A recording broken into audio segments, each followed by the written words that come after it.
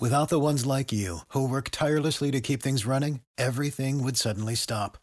Hospitals, factories, schools, and power plants, they all depend on you.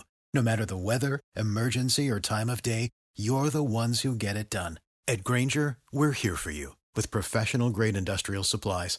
Count on real-time product availability and fast delivery. Call, clickgrainger.com, or just stop by.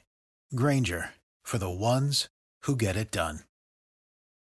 I was not going to extend this forever war, and I was not extending a forever exit. President Biden touting what he calls an extraordinary success, getting some 120,000 Afghans, Americans, and other allies out of Afghanistan, though some 100 or so Americans and thousands of Afghans remain, now going the diplomatic route to get them out. WOKV's Blair Miller picks up our live team coverage from Washington.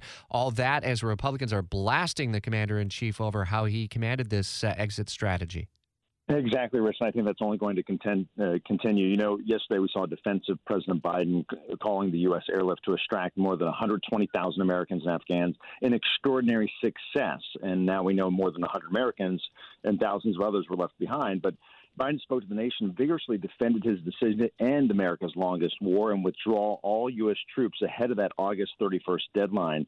As you know, he has faced tough questions about the way the U.S. went about leaving Afghanistan, and he's under heavy criticism, especially from Republicans for his handling of the evacuation, but said really it was inevitable that there would be violence leaving all this. Now, what goes forward from here will be anyone's guess at this point. Republicans are very critical of it, but how it plays out here on Capitol Hill could be a very different story. How immediately does the White House pivot to some of the other issues that had been front and center before, 2 weeks ago plus now, with Afghanistan just kind of bubbling up?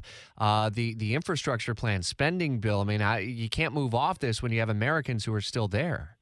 Yeah, two big things I want to get back on is infrastructure and then talking about COVID, what's happening with all that. And it's going to be very tough to do depending on what the images are like out of Afghanistan. So watch for this White House to really react to that, but also trying to be proactive about some of these other issues that really have been front and center and really a hallmark for this administration, but has really been sidetracked by what's been the images coming out of Afghanistan. A story we'll follow very closely. WOKV's Blair Miller in Washington. As always, thanks, pal. If you only have a 401k, you're not getting the most for retirement. Wait, what? Add a Robinhood IRA on top, then they'll boost it by 3%. You can do that? And if you transfer in any retirement account, you get 3% on top of that. Is there a limit to the match? No limit. Robinhood Gold gets you the biggest contribution match of any IRA on the market. Sign up for Robinhood Gold at Robinhood.com/boost by April 30th. Subscription fees apply. Investing involves risk. 3% match requires gold for 1 year from first match. Must keep IRA for 5 years. Match on transfers subject to additional terms and conditions. Robinhood Financial LLC, member SIPC.